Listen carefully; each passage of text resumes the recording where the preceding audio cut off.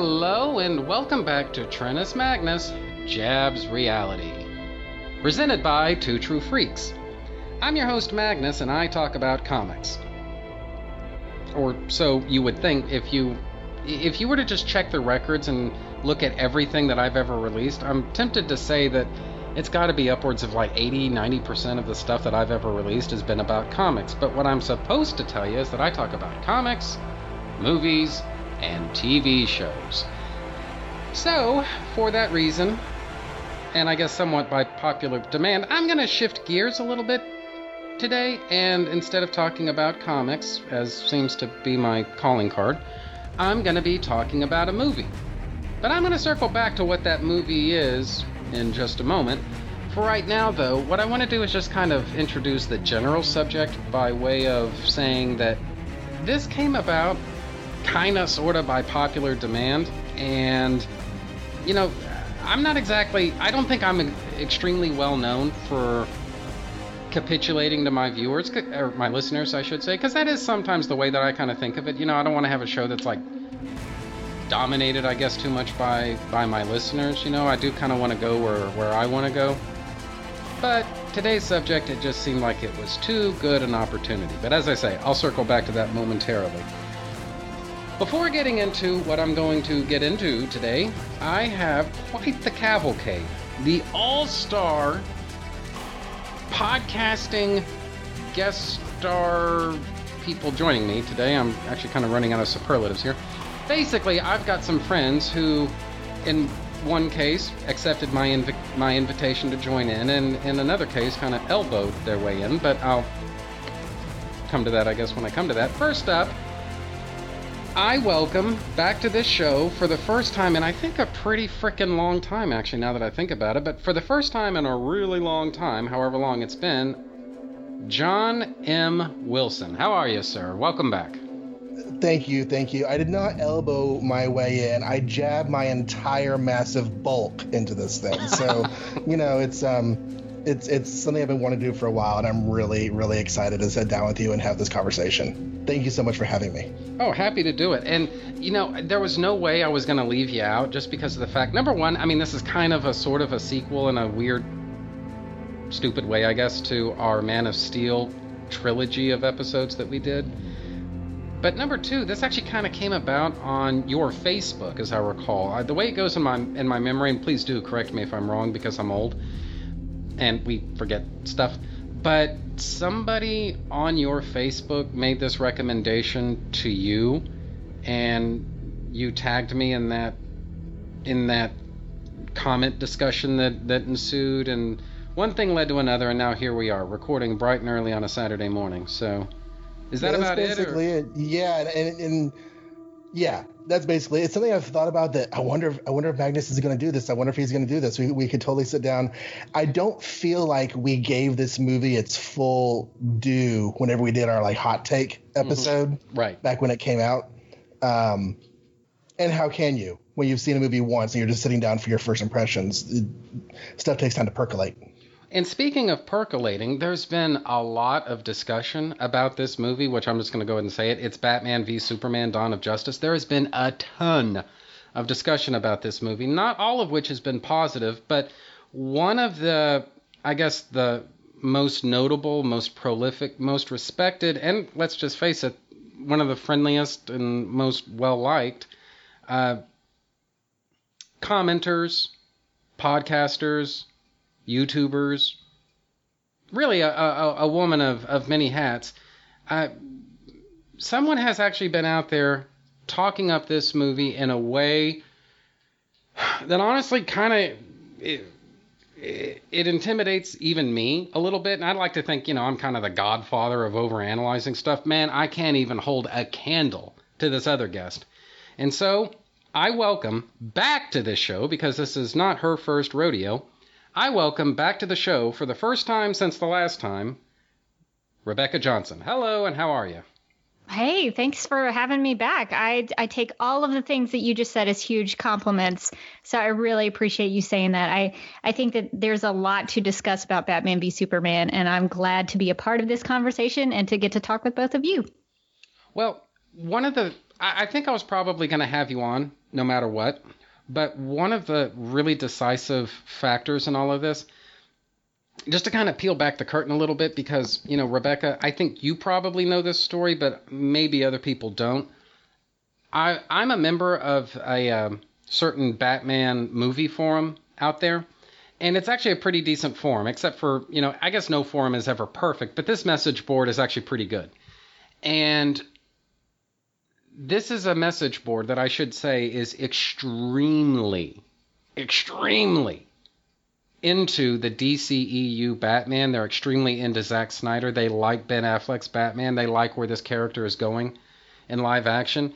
And the Nolanverse, whether anybody loves it or hates it, kind of left this particular message board a little bit cold. I think that would be a fair assessment, right?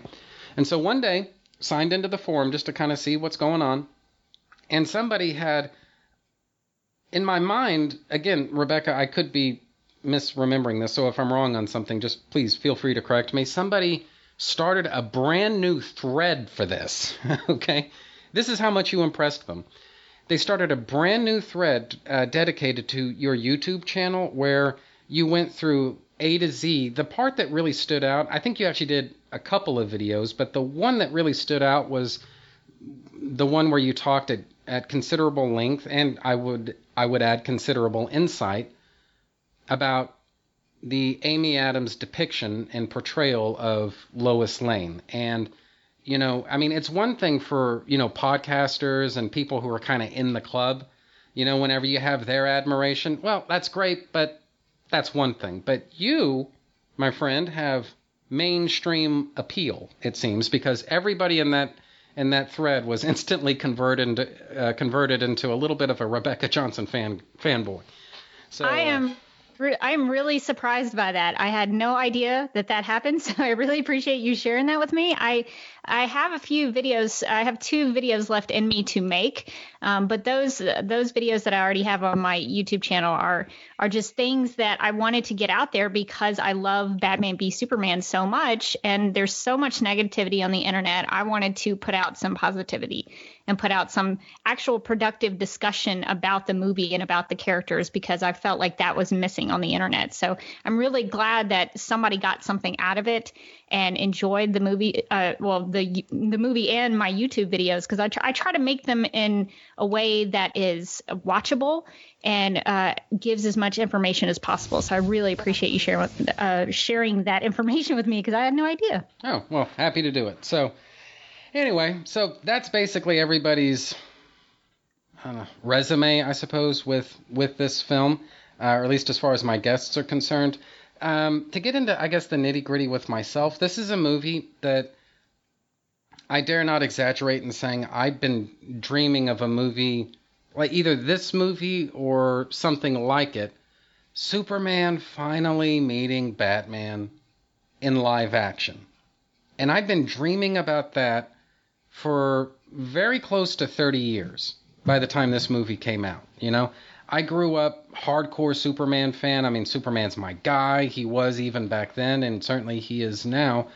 And when I started developing a little bit of a Batman fandom, I mean, there's something in the child imagination, at least in our generation, that you can't help but think, well, what would a movie be like with this? Or what would a movie be like with that? And it's almost a cliche, I guess, but this is something that I at least had been daydreaming about for a really long time. So I guess as far as not necessarily like specifically Batman v Superman, but in general, the idea of Superman meeting Batman in live action in some kind of capacity or another.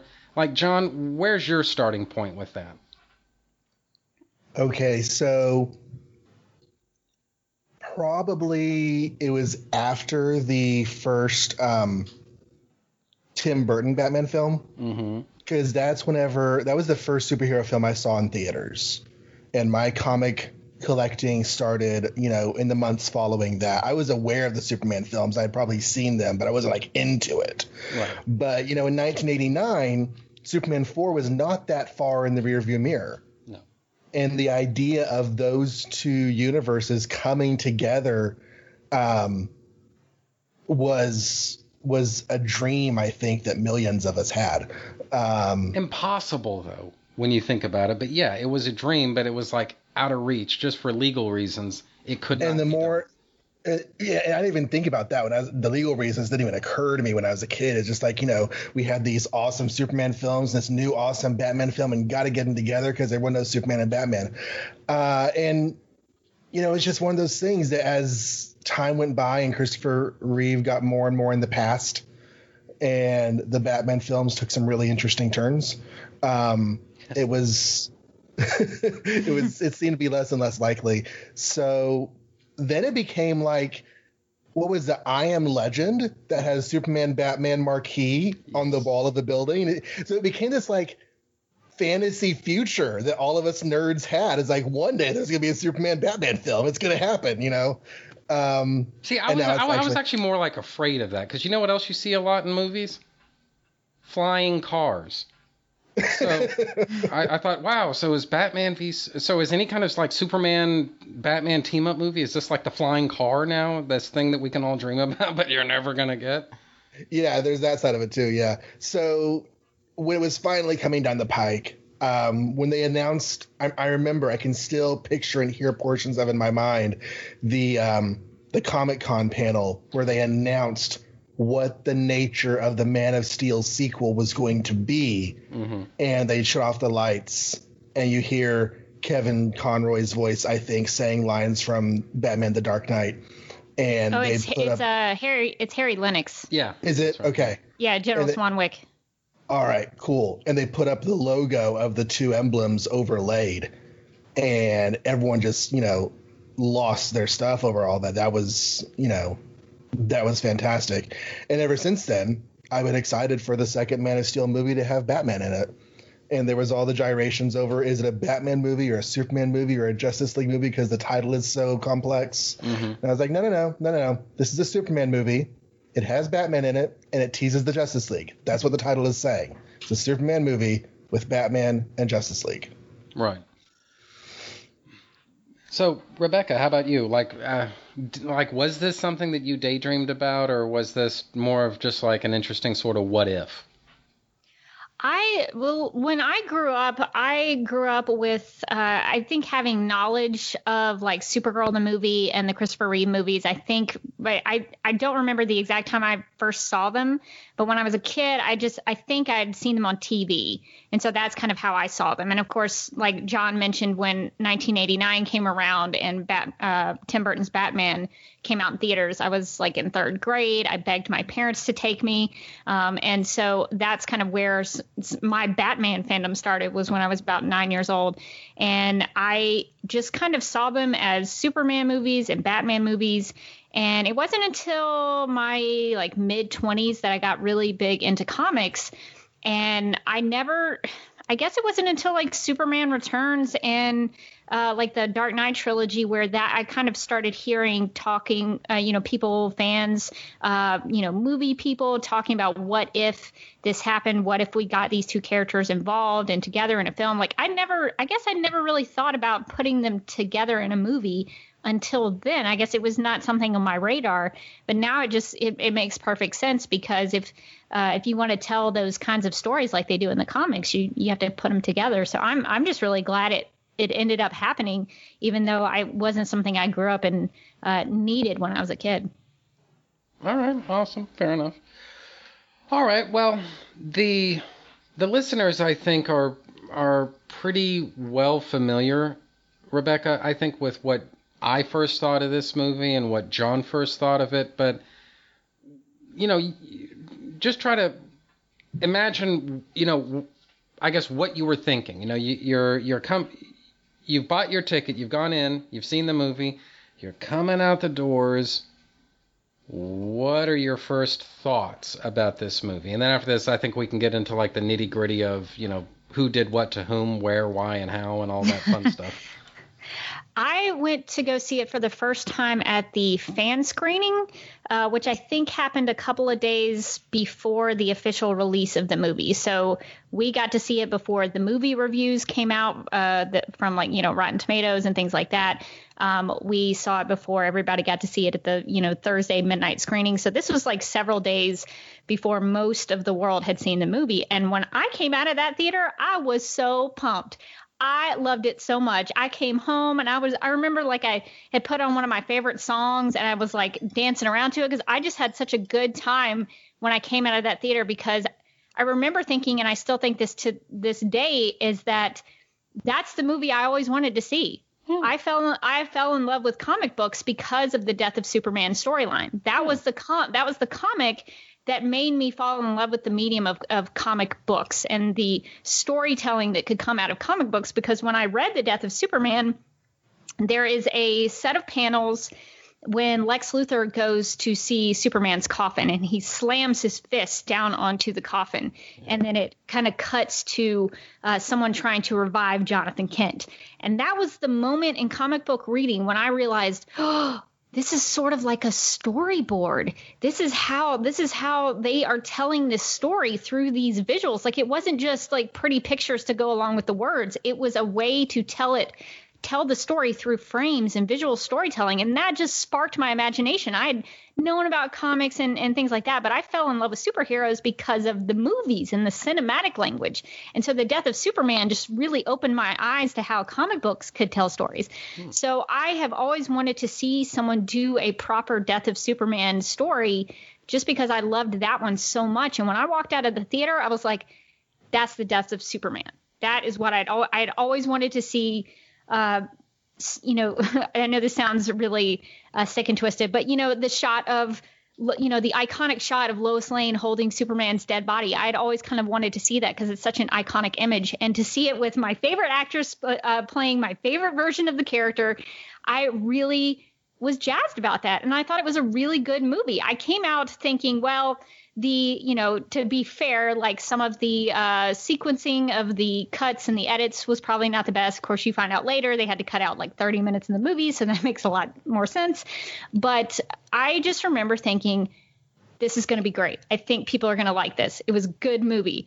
And then the reviews started coming out, and I was like, what movie did y'all see? Because that's not the movie I saw.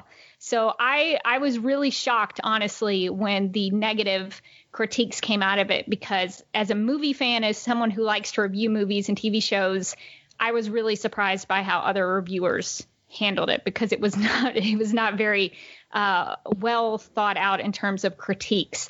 So I loved it from the get-go, and it only my love for it only grew after each viewing. But after that first one, I was so jazzed.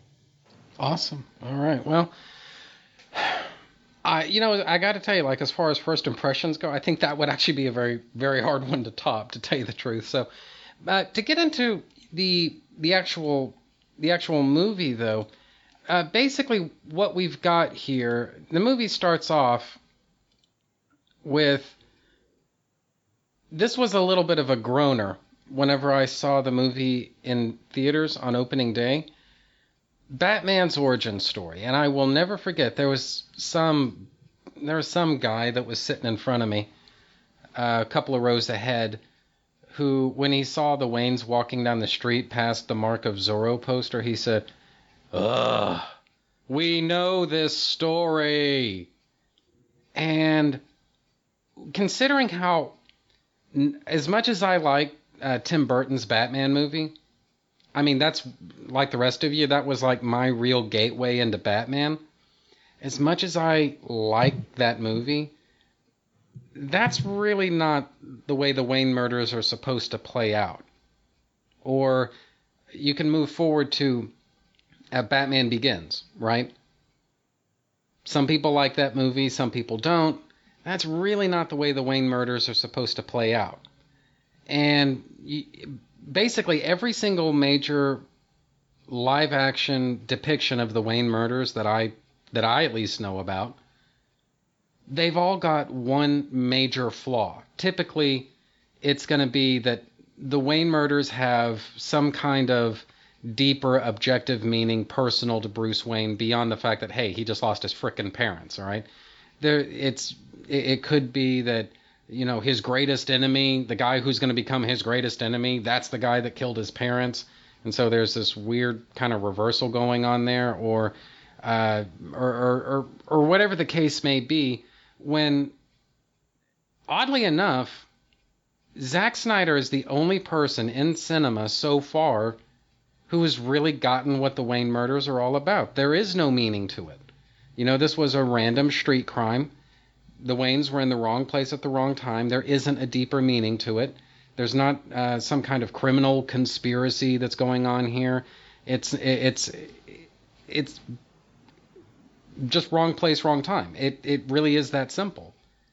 And it's kind of surprising that almost nobody is giving Snyder credit for that. I mean, don't you guys think?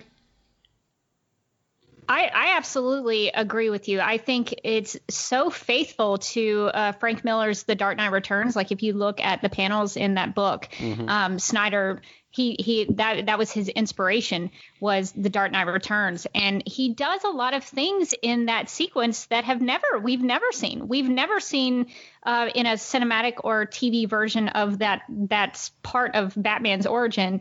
We've never seen Martha go after the gun. We've never seen them you know, I just kind of feel like they're so happy in that moment, and that's what makes that so tragic. And we've never seen that, you know, the focus of the name of Martha. I know people poo-poo on that, but that's a really emotional thing that comes back later in the movie. And it's the first line of dialogue of the film. Yes. Other than Bruce's narration, the very first line of dialogue in this film is Martha.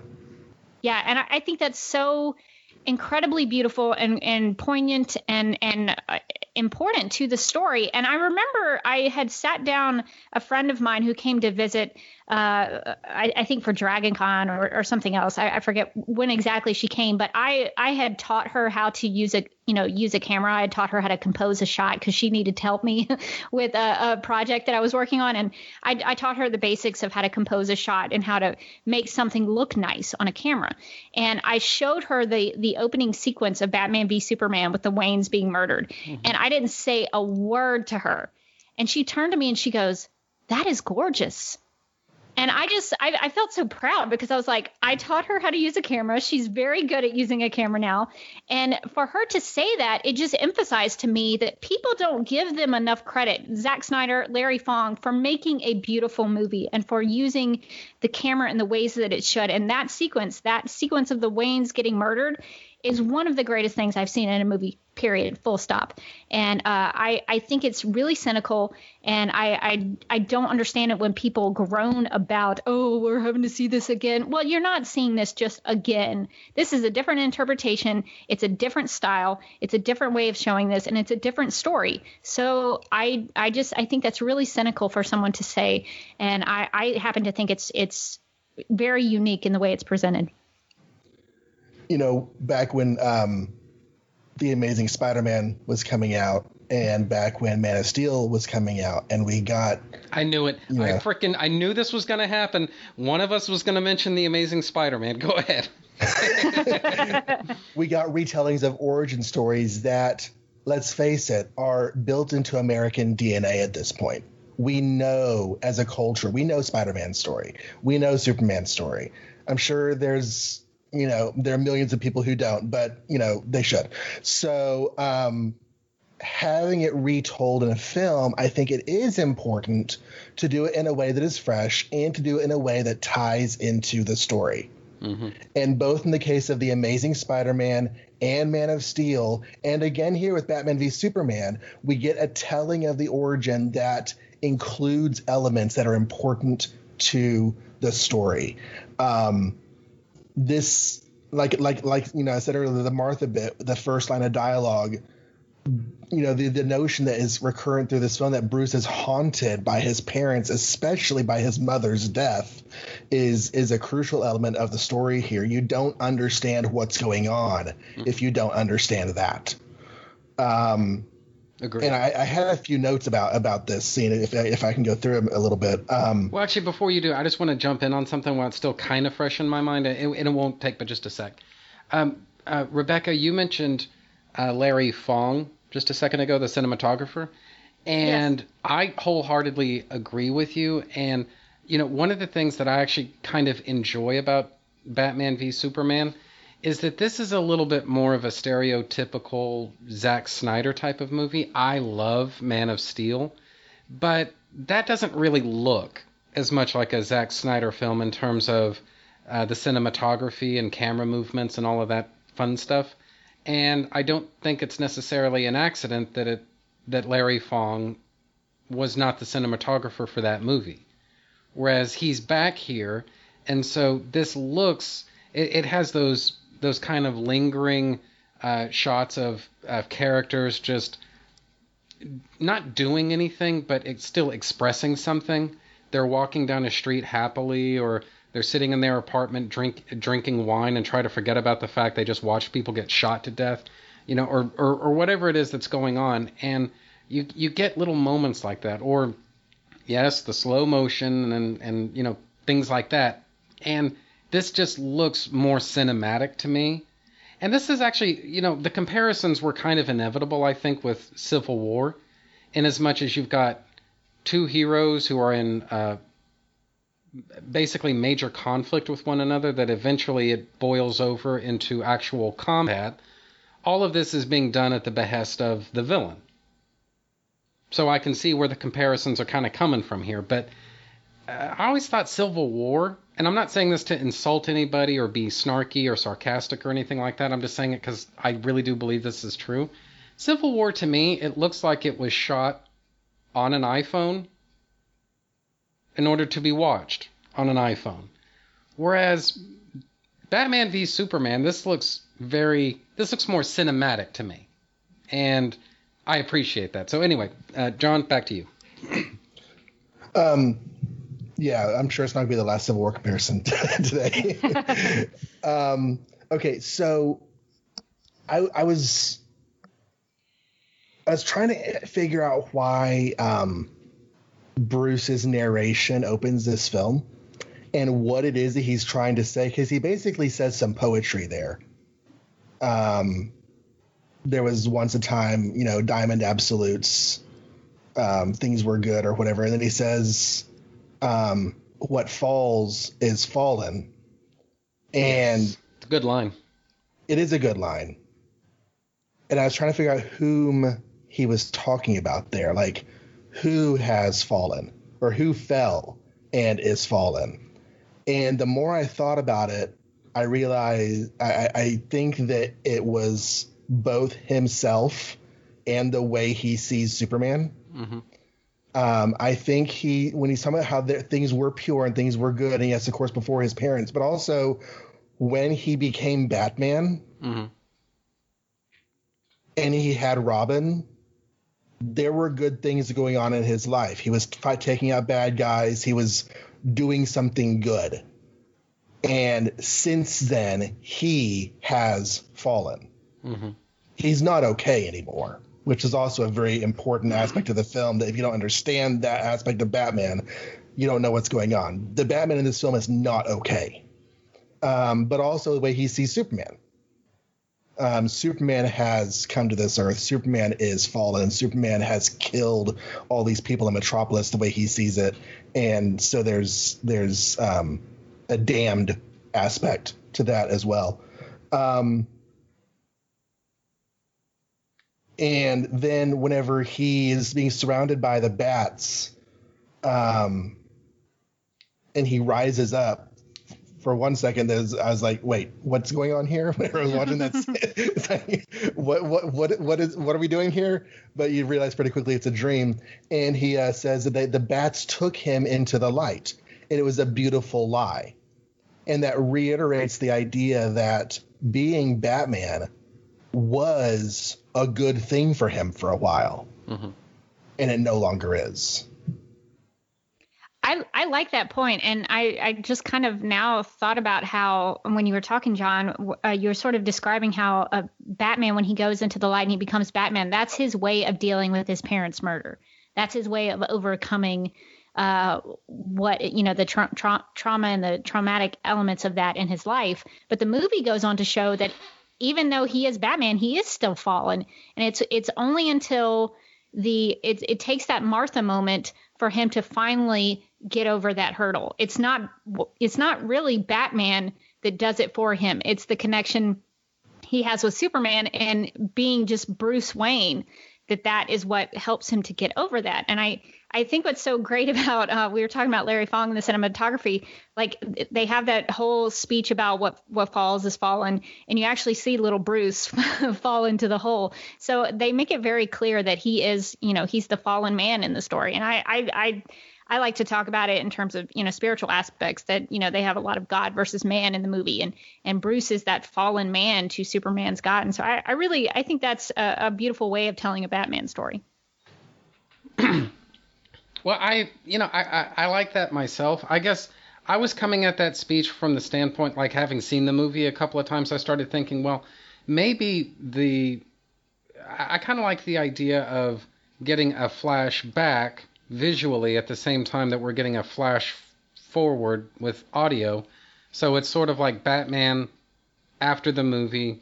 He's learned all of his different lessons, and he realizes now where it was that he went wrong, thinking back on things. And I kind of like the idea of I don't really like using the word juxtapose because I think it sounds like pretentious douchebaggery, but it is kind of an interesting juxtaposition in that you have, this kind of jaded and cynical, but maybe less jaded and cynical now Bruce, that's the angle that we're supposed to start from, and that's only because of how the movie ends. And I thought, well, what if it begins kind of where it ends at the same time, with a funeral, with Bruce basically being, I guess, the voice of wisdom in the room. And I kind of liked that idea of it. So that's really that's the only reason I thought of it like that. So that's a cool thought. Well, thank you. I'm full of I'm full of lots of things, actually. Just ask my girlfriend. Cool thoughts too. Yes. But getting into a little bit further ahead in the movie, this whole bit with the Wayne murders and falling into bat caves and all that fun stuff, that's more of like a prologue. The movie really starts, though, with yet another flashback, although not as far back in the past. And there's actually some really... I really like the title font, or this title card that they're using to kind of introduce the flashback to the Metropolis fight with Zod. It basically is just this all-white title card with black text saying Metropolis. Mankind is introduced to the Superman.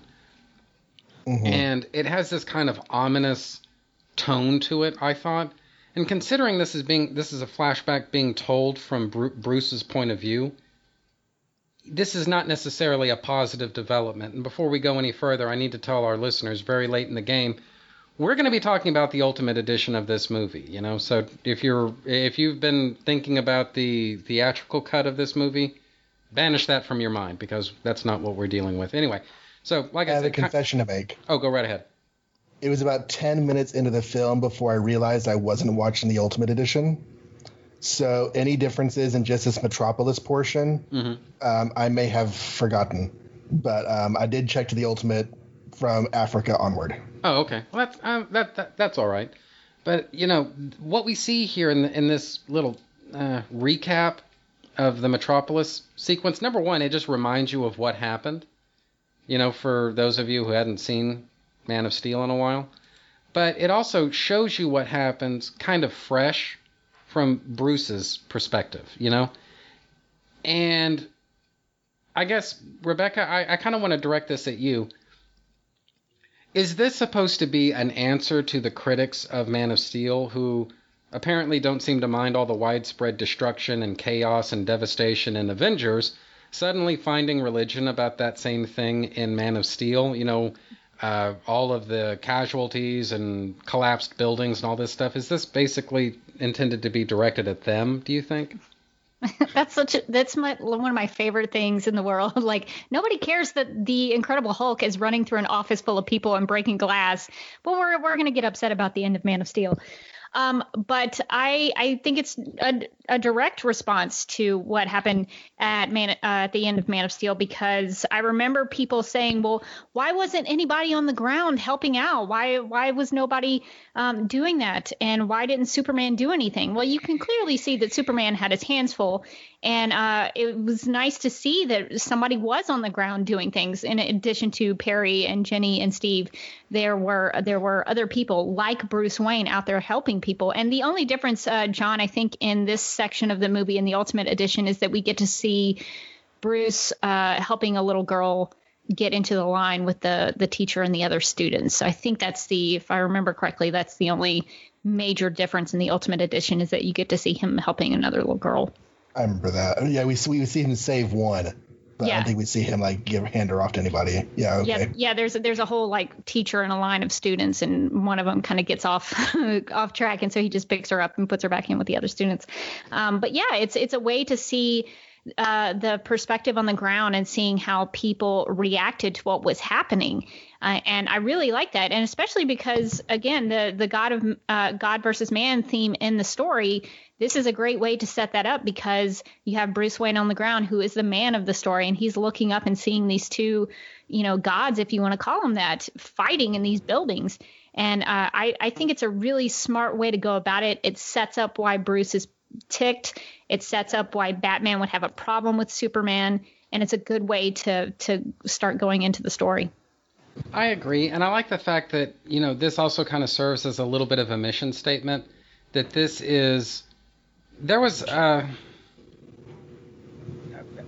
fans complain. It's what they do. And so I guess it's one of those things that when you become aware of it, I at least try to move away from it myself. But nevertheless, fans did complain that instead of doing a Man of Steel sequel, we're basically going to get a Batman movie co-starring Superman. And this little opening sequence here with Bruce, he's on the phone driving through Metropolis as it's getting wrecked. And it's very clear that this is it's a continuation of Man of Steel. It's a sequel to Man of Steel. It's a sequel that includes Batman, like John, you said a second ago. But this is still a sequel, and that's the point that I don't know if necessarily Snyder intended to set out to make, because I seriously doubt he's cruising Facebook and he's worrying about what people are saying about the direction his movies are going in. At least I hope he doesn't. I mean, I hope he doesn't read the stuff that people say about him, because, my God, man.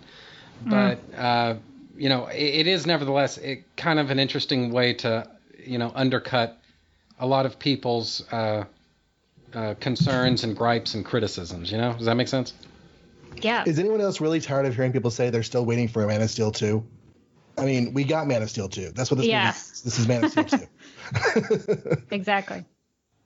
I thought it was a genius way to connect the films. There's a lot of timing in the editing that matches up. We've all seen the YouTube videos that put this movie and Man of Steel side by side. Yeah. And you're getting the same. Bruce is noticing the exact same heat vision attacks at the same angles as they were done in Man of Steel. There's so much attention to detail linking these scenes. And you mentioned, Rebecca, that there are other people on the ground helping people out. And I'm like, couldn't people watching Man of Steel have assumed that was probably happening?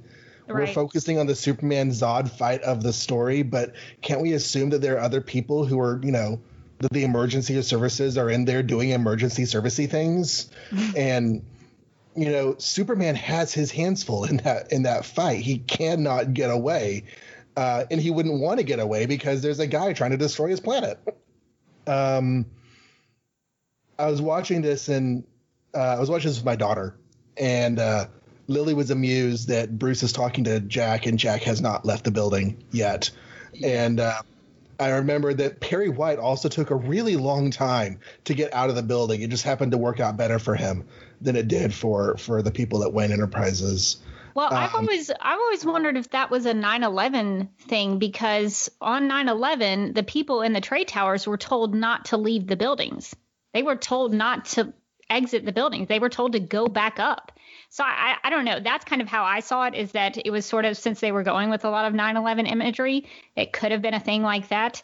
But it looked like Jack had gotten all of his people out. He was just kind of there by himself. I don't know. It's interesting. Well, what I got was that the office had been, his floor at least, had been mostly emptied. He was just basically making the rounds. He is the boss. He is kind of the authority figure. So he wanted to make sure all the people were out before he left himself. Now, I think that kind of speaks to a certain kind of nobility. You know, I'd like to believe that I'd be that noble. But I'm not going to lie to you guys. I mean, you know, at work, my second week at my new job a couple of months ago, there was like a legit fire, like a fire, at the building next door that is adjacent to ours, physically touches it. And so we had to get evacuated too. And so, you know, I mean, it's like in my head, I'm thinking, okay, walk slowly. I have to put on a brave face. I do have to work with these people, but you know, your heart is pumping. Man, get out of here. You gotta go. This, you never know. What if I don't know, fucking Al Qaeda, they attacked the building next door to you, and it's the restaurant, and this is, you know, that's what they did. They, you know, Al Qaeda, they attacked the restaurant next door to you. You got to get out, you know, and it makes no sense. But looking back at it, but I'm, you know, in the moment, right? You've got to be a little bit panicked, you know, and he sees like heat vision flying all around his office, and he basically, well, and this actually, you know, this is actually sort of interesting. He says a prayer, and this is not the first time that we see people making some kind of religious observance. You know, we see it again later on when Major Ferris makes the sign of the cross just before they nuke Superman, and it comes up a bit in this movie. You know, not just in the text. You know, people referring to Superman as, in some sense or another, God, or even in, like, I guess, like meta text where, like you were saying, Rebecca, we have all of this God versus man thing. You know, it's actually sometimes very literal, you know? So, I mean, religion is kind of inseparable from this movie when you get down to brass tacks, I suppose. I like that they do show casual references to the people being religious in the film. I wouldn't have minded if we had seen other examples of that than just Christianity. But I like that, you know, it's a part of life, it's a part of culture, and it's a part of the people's existence in this story.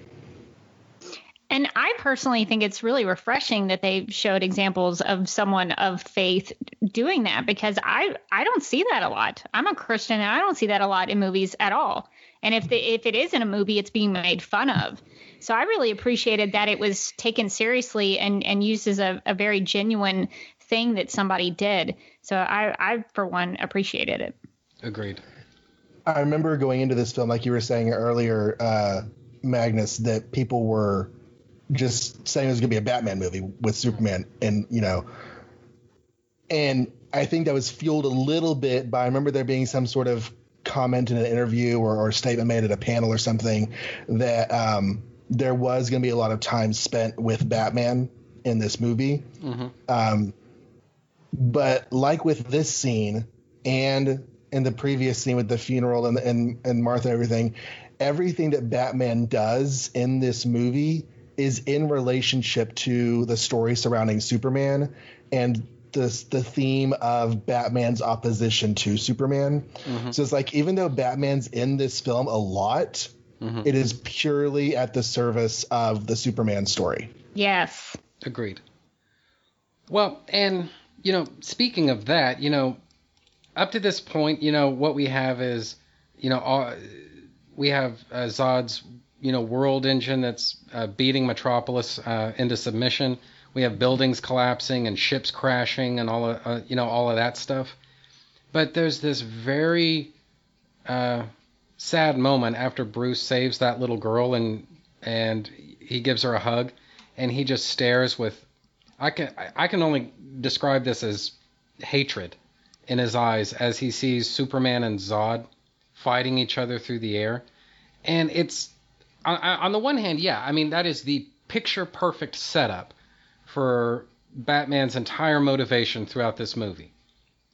You can't ask for anything better than that. But the other thing that I like about it is that what we find out very quickly as the movie unfolds is that this is not a consensus opinion. I mean, his point of view is just one of many. There are a lot of people out there who regard Superman as a hero. And there are a lot of people out there who, I don't know how literally we're supposed to take this, but they regard him as sort of a god of a sort. And then there are others who just see him as an alien. And there are others who see him as just a regular guy trying to do what he can to help, you know. And the consensus here seems to be that there is no consensus. You know, no one there don't seem to be any two matching opinions of who and what Superman is.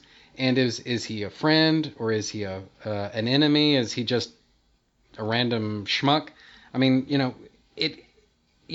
we get Batman's point of view as sort of the foundation for the narrative, but the narrative itself unfolds with different people having different points of view. A good example of which, and maybe I'm getting a bit ahead of myself here, but a good example of this is the Daily Planet. The editorial point of view definitely seems to lean pro-Superman. Then you get Senator June Finch, who, she's not specifically anti-Superman per se, but she simply doesn't like Superman being, I guess, a little bit of a cowboy and doing what he wants to do and going where he wants to go. Her, to kind of, like we kind of hinted at earlier, to relate this back to Civil War, there needs to be some sort of oversight to this, and that seems to be her point of view. And then you've got Lex Luthor, who regards Superman not as a god, but as the devil. And so, you know, what do you do about that, you know? And I like the fact that this movie really does indulge the fact that the world is adjusting to the fact that there's an alien. He's here on Earth. We know that he's here. He walks among us, and he does these incredible things. And what are we supposed to think of all of that? And the movie spends a lot of time, and it, if I may, comes to one hell of a resolution about that, but it spends a lot of time grappling with that question. I mean, where are you guys on that stuff? My feeling on the sort of how that developed is that up to the point of the events of this film, public sentiment, or at least the majority voice, was pro-Superman. And it's the Nairobi attacks and the accusations that come out of them that really cause a shift and an increase in skepticism. Because a lot of the conversations we see in this film sound like they're happening for the first time. Mm-hmm.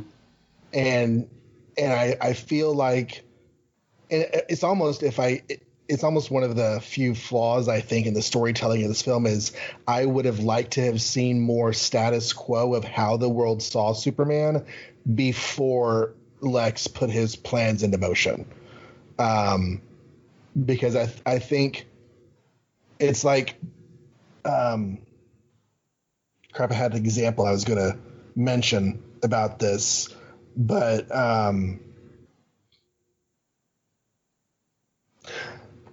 anyways, regardless of what I was going to compare it to, if you have like an establishing shot or an establishing sequence of scenes that helps you understand where things are, and then you bring in the change, as opposed to this story really starts with the change. Because after Metropolis, the first thing we see is finding that rock, and that rock sets everything else in the movie into motion. Right. Well, yeah, fair enough. I'll ride with that. The Nairobi attack, though, that does kind of raise a few interpretive difficulties, I guess. Just for fun and games, what I decided to do was measure the distance between. I think what I did was I just chose some place in Kenya and some place in just for I guess just for ease of comparison. I think what I chose was Chicago. So basically, the distance between Chicago and Kenya. And that works out to 7,986 miles distance between the two, right?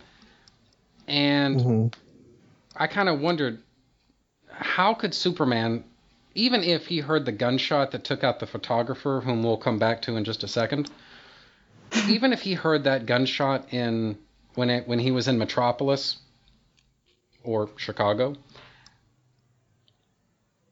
the only way he could possibly get to Kenya or Nairobi in time to save Lois is if he's capable of flying Mach 10 or faster. And who knows? Maybe he can. Maybe in the DCEU, Superman is capable of flying that fast, if not faster. But that's pretty much the distance that he'd have to cover in order to get to Lois on time. So the only other thing that I could think about is that maybe Superman was hiding nearby, far enough away that it's going to take him a couple of minutes to get to Nairobi, but not so far away that he has to fly friggin' Mach 10. So, I don't know. Yeah, that's the thing. We don't know where Superman started from. Right. That's a good point. Yeah. It's funny that you and I came at that from different points of view, because I was at it like it took him a really long time to get there. Like, he's not flying at comic book super speed, go around the universe in 2 beats of a rat's eyelash. That's a new phrase I just made up. Yeah. It took him a while to get there. But yeah, with global distances, it's still going to require a massive amount of speed, depending, of course, on where he started. Also, depending on how much time passed between the shooting upstairs and Lois being a prisoner downstairs. Right. There might have been more of a time gap there. And, maybe so. But, it's one of those things, honestly, I don't think we're supposed to think about it too much.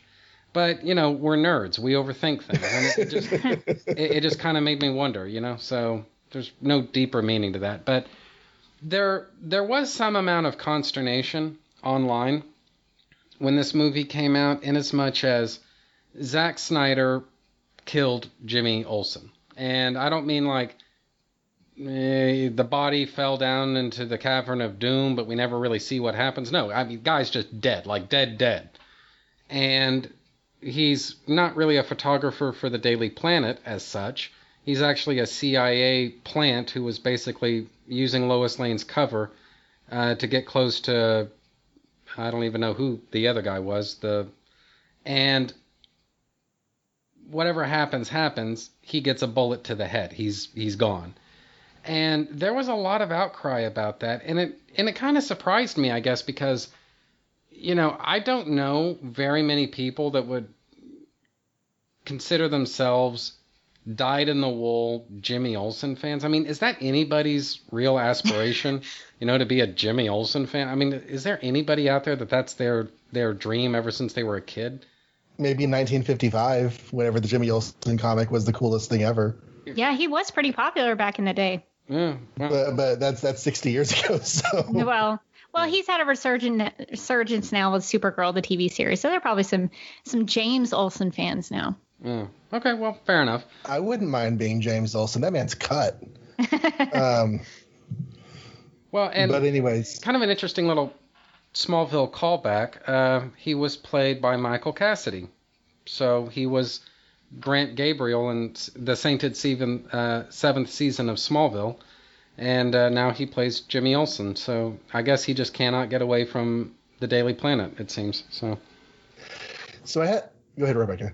Oh, well, I was going to say, I did think it was really interesting when you mentioned the the outrage that people had about, oh my gosh, they killed Jimmy Olsen. I was surprised by that too. I was like, since when do y'all care about Jimmy Olsen? Because it's funny because the Christopher Reeve movies, they didn't really do a whole lot with Jimmy Olsen. Superman Returns, they don't really do a whole lot with Jimmy Olsen. I think Jimmy Olsen, in terms of media, he gets a lot of play in Lois and Clark: The New Adventures of Superman. Mm-hmm. He has a little bit of stuff there in Smallville. And of course, now in Supergirl, even now in Supergirl, I'm still like, hey, can we have more Jimmy Olsen? So I think, me personally, what they did in Batman v Superman was a lot of good Jimmy Olsen stuff. He has a camera. He takes pictures. He's out in the field with Lois Lane on a story. He goes with her to interview someone. He sticks up for her and protects her. And those are all very Jimmy Olsen things. He's there when a Superman thing happens. So I would rather them use him in a good way instead of sticking him in every movie and not doing anything with him. So I was at least glad that the little bit of Jimmy Olsen that we saw, I recognized Jimmy Olsen in that guy. So that's my feeling on it. Well, yeah, and I'm kind of coming from the same, well, maybe not the same place. Look, my God's honest opinion here, and I'm talking about pre-crisis Jimmy, all right? My God's honest opinion is that Superman truly is the only thing that's standing between Jimmy Olsen in the Silver Age and a Darwin Award. And that's pretty much what we see in Batman v Superman, where in a fair and just universe, Jimmy Olsen just didn't last that long. You know, if he doesn't have Superman to bail him out, he's history. You know, and so to me, that makes a lot of sense. I've never really, apart from the pre-crisis, I've never really been a big Jimmy guy. And so, you know, it's not like I want to see the guy suffer or anything like that. But okay, fine, we got a little bit of Jimmy, and maybe even a little bit is too much for some people. But still, we got enough, and now we can finally move on. He got his well-deserved Darwin Award. I can die a happy man now. Well, and it's not like Zack Snyder was telling a story that was completely unique for Jimmy Olsen. He's been killed in the comics before. So I don't understand the outrage of it. There have been stories, like I think it's even in Injustice, he has a similar fate where he's shot and killed. So I don't know. Well, I don't know. He died a really bad death, and whatever happened to the Man of Tomorrow, you know, and yeah, no, So maybe killing Jimmy is just one of those things that stories do. It is. I think so. I was watching this, and I had a little bit of a different what if scenario that sort of emerged in my mind. I'm pretty sure this is not to be the case because of the way the movie plays out, but what if Jimmy Olsen was, because one of the things I heard a complaint about was that Jimmy Olsen was no longer a reporter. He was now the CIA agent. And which I actually thought was kind of a neat nod to all the various and multiple different shenanigans that Jimmy got up to in his series. Mm-hmm. I mean, the dude did everything. Yeah, he went to the moon. I mean, my God, yeah. Yeah. he's a member of the Legion. He's been an Army officer. He's done all this stuff. So it was kind of cool to see him, instead of the photographer who gets to be these other things, this CIA agent pretend to be a photographer. It was a neat spin. But what if he actually was just a photographer? Because whenever the Russian guy goes up to him and grabs his camera and dismantles it and takes out that tracking signal, the question that popped in my head was, how did he know that was there? Because we all know this entire situation is set up by Lex Luthor. How did Lex Luthor's agent know that Jimmy Olsen, A, was going to be there, and B, had a tracking device in his camera? So I thought, what if it was planted? What if the Russian guy who works for Luthor had planted that somehow ahead of time in the camera, because Luthor has ways. And so whenever Jimmy got there and the guy walked up to him and took apart his camera, and Jimmy Olsen found himself facing the bad end of a gun, he tried to bluff his way out of it because he's Jimmy Olsen, and that's what he did for 137 issues or however long the comic went. And it just didn't go so well for him this time. That's a really good point, John, because that whole sequence is a setup from it's a setup from Lex Luthor. Lex uses that as a way to tarnish Superman's image. So I would totally buy that maybe they were using Jimmy Olsen as a pawn. I totally buy it. Well, makes sense. Makes sense. I like that. I guess what I thought was if you're just desperate to have more Jimmy in your life, you could say that this guy really was a CIA agent, and he was just using the name Jimmy because that's known to be an American photographer, and maybe they'll believe that somebody like that would accompany Lois Lane, and she's never even met Jimmy, so she doesn't know who this guy is, and maybe that's, I don't know. I mean, it just seemed like there were a couple of different ways that they could have. That even now, if somebody comes along and says, "Damn it, I must have Jimmy in my movie," then hey, just do Smallville. That was Henry, his older brother. I mean, do whatever you want. It'll be okay. But then we get to Superman rescuing Lois, and here again, this caused a huge amount of backlash. Not that he rescued her, the way in which he rescued her. The brutality? Yeah. And now, look, my Superman fandom, it is deep. It goes back a long way. But I would say it was actually pretty shallow until I got to about my mid-20s. And then John, you and I, we've talked about this a couple of times. I embarked upon this fairly ambitious Bronze Age reading project where I read all things Bronze Age Superman from the dawn of the Bronze Age until the end of the Bronze Age. And one of the things I came out of that experience with was, this idea of the Richard Donner protector guy. That's for the movies. Superman in the Bronze Age in the comics would beat your ass to the floor if he thought he needed to, okay? It doesn't matter if you've got superpowers or not. He would beat your ass, And so, like, the idea of, Superman crashing some terrorist who's holding a gun to Lois's head, that he would crash that guy through a wall. Dude, Superman in the Bronze Age wouldn't think twice about that, And maybe it's just that I like Superman being kind of an ass kicker. Maybe it's just that, I just read a lot of Bronze Age comics and that just kind of rolls off my shoulders. Maybe it's just that I've watched a lot of Smallville where, Clark would punch even non-powered super people directly in the face and send them flying across the room, and he would do it for fun. And that just doesn't really bother me. I mean, there's a specific point Clark makes about saying that he didn't kill anybody in the desert. I have to assume that includes the head terrorist in charge of whatever little hideout that little bunker was supposed to be. He didn't kill that guy either. Now, yeah, that guy's hating life right now, but he's still alive, But again, people just lost their minds over that. What gives? And between you and me, Magnus, I think we have read the entire pre-crisis Superman, because I have read the entire Golden Age and Silver Age and started the Bronze Age just this week. Oh, awesome. So my Superman read-through has gone through 30 plus years at this point and is moving forward. Similarly, I was surprised that they were doing it in the film, but I had no problems with it because that's what Superman does. He will save people and he's not beyond doing some violence. I think it's a product of the super extra careful, child-friendly story era of the Silver Age that puts a little bit of the lie to that. But even then, if it's not a normal human being, Superman is not above destroying threats, killing alien threats and stuff like that. I mean, he will do whatever he needs to do. And occasionally he'll moan about it. And occasionally he'll say, I have a code against killing, and for this particular story, I can't kill somebody. But for the most part of the time, if something needs to be taken out in order to save the day, he'll do it.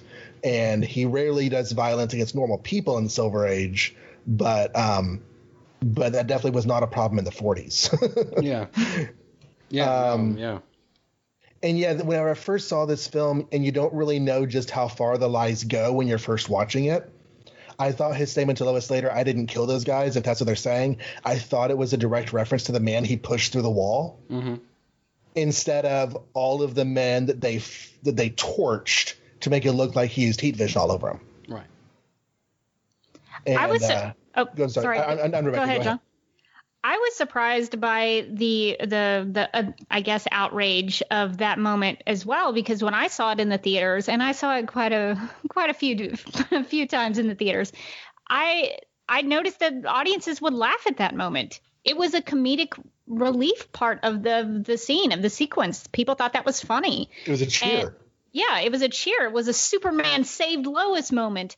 And people really liked it. And my interpretation of that scene is that, and this is what I assumed from the get-go, was that Superman would have, used his speed to grab the guy and then bust through the wall using his own body, and thus not harming the guy he grabbed. So I didn't assume that Superman did anything to physically harm that man. And I do agree that the scene with Lois later on, when he says that he didn't kill anybody, that's a factual, truthful statement. So I don't understand the outrage about that at all. Well, and what I took from that was, yeah, it's a cool moment in the movie, and it's fun. We've just had this big action moment, and then here's the where we get to put a period on the end of that statement, But the other thing about it was, Superman looks at Lois. Lois looks right back at Superman. They trade a look. Not a word is spoken, but she knows what to do. And she releases her grip on the guy's arm so that when Superman tackles that guy, she doesn't get taken along for the ride. That's how well they know each other. And it's been 2 years. They're not strangers to one another anymore. They've got a real relationship with each other. And it's happened 1,000 friggin' times. And, John, I would not be surprised if you could echo this from your own standpoint, where I'm hanging around the house with Stacy, and I guess I just make a certain facial expression or something like that, and she instantly knows what I'm thinking, and I never say a word, and she just says, "You left your e-cig in your office." And that's how well she knows me, and that's how well those two know each other. And they don't have to say anything. And, yeah, he saves the day and we get this action sequence, but there's still something being said here about character, and characters are developed at the same time bodies go crashing through walls. And that just seems like a very Zack Snyder thing to do to me, I had something I want to say about that part too, but Rebecca, what did you think about Lois in this scene? Oh, I love it. It's Lois Lane out in the field, going on a story, getting herself into trouble just because she's doing something dangerous. And I do love the idea that she and Superman and she and Clark have been, I get the impression that they have been in these kinds of scrapes like this a lot in the last 18 months. And so they have developed a shorthand in order to figure out what to do if she is in this kind of trouble. But I love it. I love that she is fearless in order to get this interview, to go to this dangerous place with this dangerous guy. And she's open to hearing his thoughts and having a dialogue with him. And for me as a Lois fan, you don't get to really see that a lot in the other previous movies. She might have a notepad or she might be talking to somebody, but this is for me, it's Lois Lane in her purest form as being an investigative reporter and someone who goes to the other parts of the world to get these stories. So I think it's a truly Lois Lane sequence. My perspective on Lois's and Superman's history has shifted a little bit away from that concept that you were just saying, Rebecca. Just during this watching, I started to wonder if maybe actually this was maybe one of the first times that he's ever had to save her. We certainly get the impression from Man of Steel that she is a very capable on her own. She's extremely smart, extremely clever, and extremely capable in dangerous situations. That she makes the flak jacket line in Man of Steel, and there's just other stuff. So I think it does go to their relationship communication but also just her intelligence of what would need to happen in that situation for Superman to take the guy out. And that is, she can't be hanging on to him. So, and I don't know if I made any specific notes about why my perspective on Lois changed with this viewing, but yeah, I think that she's actually done pretty well for herself over the last 18 months. In this particular occasion, Superman came to save her. Well, my closing remarks on this is, it becomes a bigger issue later on, but Lex's minion in this scene that we don't really realize yet is Lex's minion. His name is Anatoly Kanayev. And thank you, because I felt bad saying the Russian earlier. Right, yeah. And I actually I'm ashamed to say it. Seriously, guys, hanging my head in shame right now, right? I really am. But I had to see this movie probably 2 or 3 times before the name Anatoly Kanayev actually resonated with me. I was like, oh, wait a minute. I think that's the KG Beast. And so I wikied it. And sure enough, Anatoly Kanayev, that's the KG Beast. And it's I want to believe that this is going to go somewhere at some point. If this is the most that happens with KG Beast, then I guess it's fine. But it would be kind of nice, maybe he's going to come back for a Batman movie, that could be kind of cool. And they've never really they do cross paths in this movie, but they're not really opposed, or at least knowingly opposed to one another in this movie until that one scene. And that realistically could set up a rivalry between KG Beast and Batman. And I kind of dig that. So anyway, whatever you guys have to say about that, I just want to throw that out there. I remember looking at the connection at one point, but my Batman reading does not include any KG Beast stories. Yeah, I think it's possible if that's a story they want to tell. Because if I remember correctly, he does not. We don't see him get put in prison or anything like that. So I think he's still out there being a hitman for some other bad guy probably. So I think it's very possible that does he get exploded? Oh my gosh, I'm an idiot. That's right. Well, That's right. He does get exploded by Batman. I've seen this movie 1,000 times, and that left my brain. Yes, he does get exploded by Batman when Batman goes to rescue Martha. Thank you for clearing that up. Well, so if anything, it's a good nod. I mean, they pulled a character out of comics rather than just making up a random dude. Yeah, exactly. And yes, I would have been okay if it had been Nameless Thug number 4. I would have been fine with that. But I do kind of like the fact that it is in fact him. And so, anyway, and whatever. It's not like we saw a dead body or anything. Maybe he can come back. I don't know. So he'd be very burned. He would have a lot of burns and scrapes, I would imagine. It worked for Crossbones. Well, so I guess that was really the most that I had to say about that sequence. And so, John, because my computer is kind of goofing up on me right now, and my browser seems to have gone, I think the technical term is berserk. Do you happen to have the Wikipedia page pulled up right now? I don't. I do know what the next scene is. Oh, okay, please. We then switch from there to I don't know if you call it a Senate hearing. It has Senator Finch, and it is a hearing, but I don't know if you call it a Senate hearing. Whenever Kahina is describing how Superman destroyed her village and the government retaliated. Right. Which it was definitely not on the first viewing, and maybe not even on subsequent viewings until the ultimate viewing, clear to me that Kahina was deliberately lying there. Right. That she was totally I thought maybe I had misunderstood the scene, or maybe she had misunderstood what was going on, or whatever. But yeah, so she is casting the blame on Superman, And this is where my note was that maybe it might be better if they had established more what Superman was like. Because what we see here is a very deliberate sequence of events that is all part of Lex's plan. He found the rock.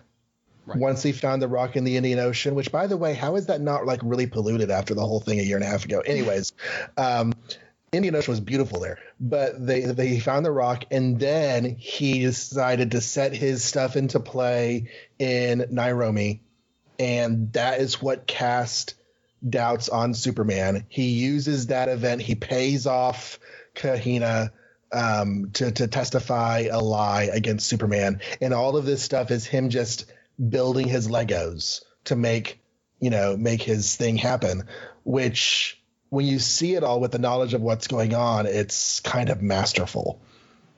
Yeah, that's one of my favorite things about Lex's plan is that doesn't Finch later say that Lex gave Kahina a script for that hearing? And so now if you go back and listen to what she says, it's very Lex Luthor, because she mentions that maybe Superman wouldn't even obey God, that kind of stuff. She mentions God, and that's Lex's whole thing, is that he hates God. And so it's interesting now to go listen back to what Kahina says, because it is Lex Luthor's script.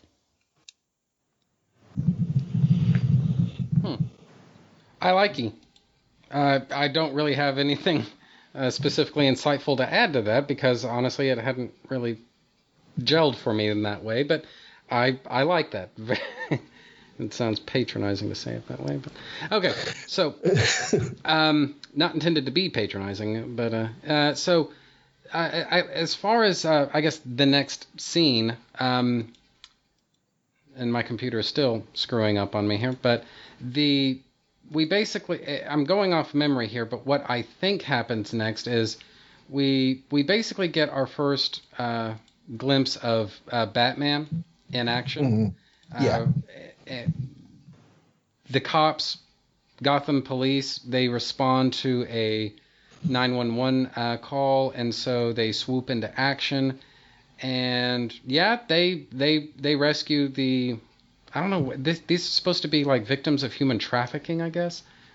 But I think so, something like that. Yeah, and what they end up doing is interrupting the Batman as he's in the process of branding the perp. And this is a kind of an interesting scene in that there's not really an explanation for Batman's method here. He's sticking to the ceiling by means that are never elaborated upon. But it's just cool. Yeah. And then he somehow crawls across the ceiling in a way that gravity doesn't seem to affect his cape. And then he crawls up inside of a hole, Spider-Man style. And it's basically a kind of an interesting little tease for Batman.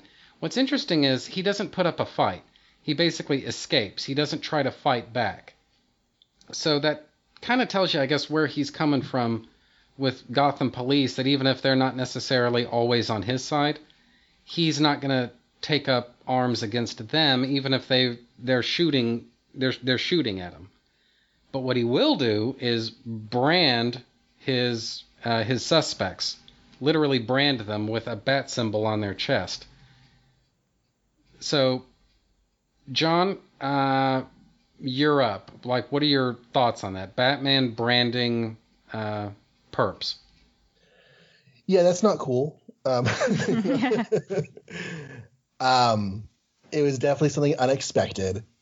I think it is helping to illustrate the rabbit hole of darkness that Batman has been plummeting through for the last year and a half. Even Alfred comments on it later. Is like, new rules. We didn't do this before. And Batman's like, psh, we are now. So again, Batman's not okay. I really liked the way this scene was built. I remember still the little jump my heart gave when I realized that the blurry shadow behind Officer Rucka was Batman. Yes. It's just like, you're watching the cop. and then suddenly you realize that's Batman in the background, and it's just like, oh wow, that's so cool. And he like you said, he, you know, I guess if you have a cape, you can fly, right? So he just, you know, gets out the building that way. Yeah.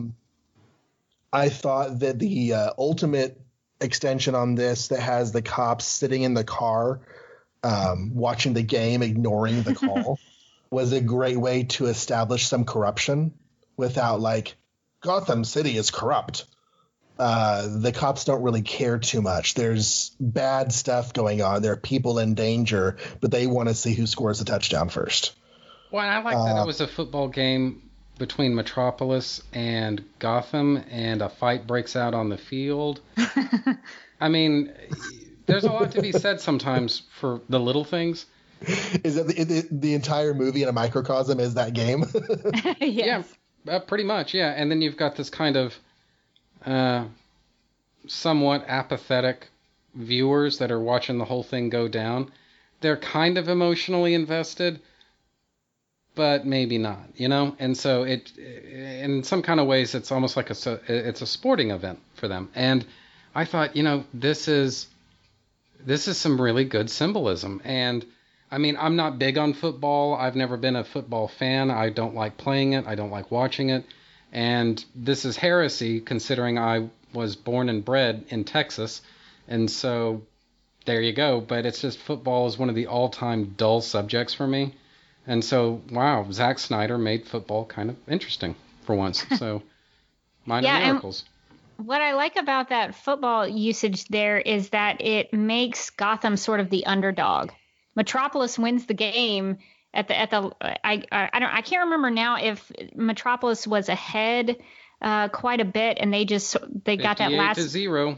Yeah. I wanted to say that they were like killing Gotham, but I couldn't remember exactly what the score was. But they, you know, it's at the end of the game, and Metropolis, instead of like taking a knee, they threw a touchdown. And I think that's what the police officers are like, come on, you know, you're already killing us, and then you show off and score a touchdown. And I think that sets up a lot of the ways of how Metropolis is considered so much better than Gotham City. That Gotham City are these losers who can't score any touchdowns and can't win the game. And I do think that says a lot about Metropolis versus Gotham City as cities, and also Superman versus Batman and the fight that happens later on in the movie. And I actually really like this introduction to Batman because it establishes him as a character that people fear.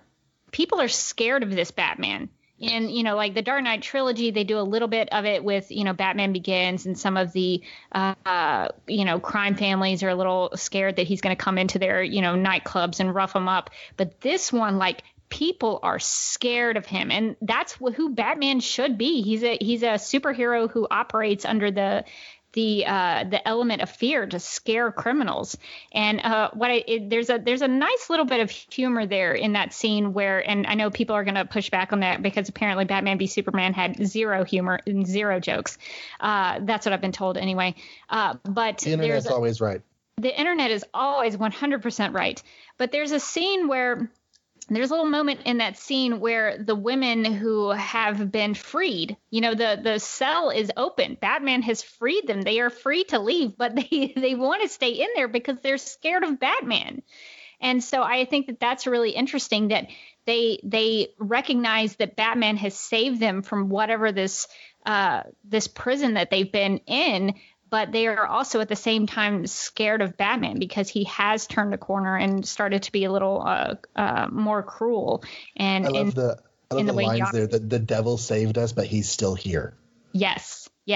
So I like that. I like that we get to see a Batman who really does operate with fear as one of the things in his tool belt, even though if he's now kind of gone over the line.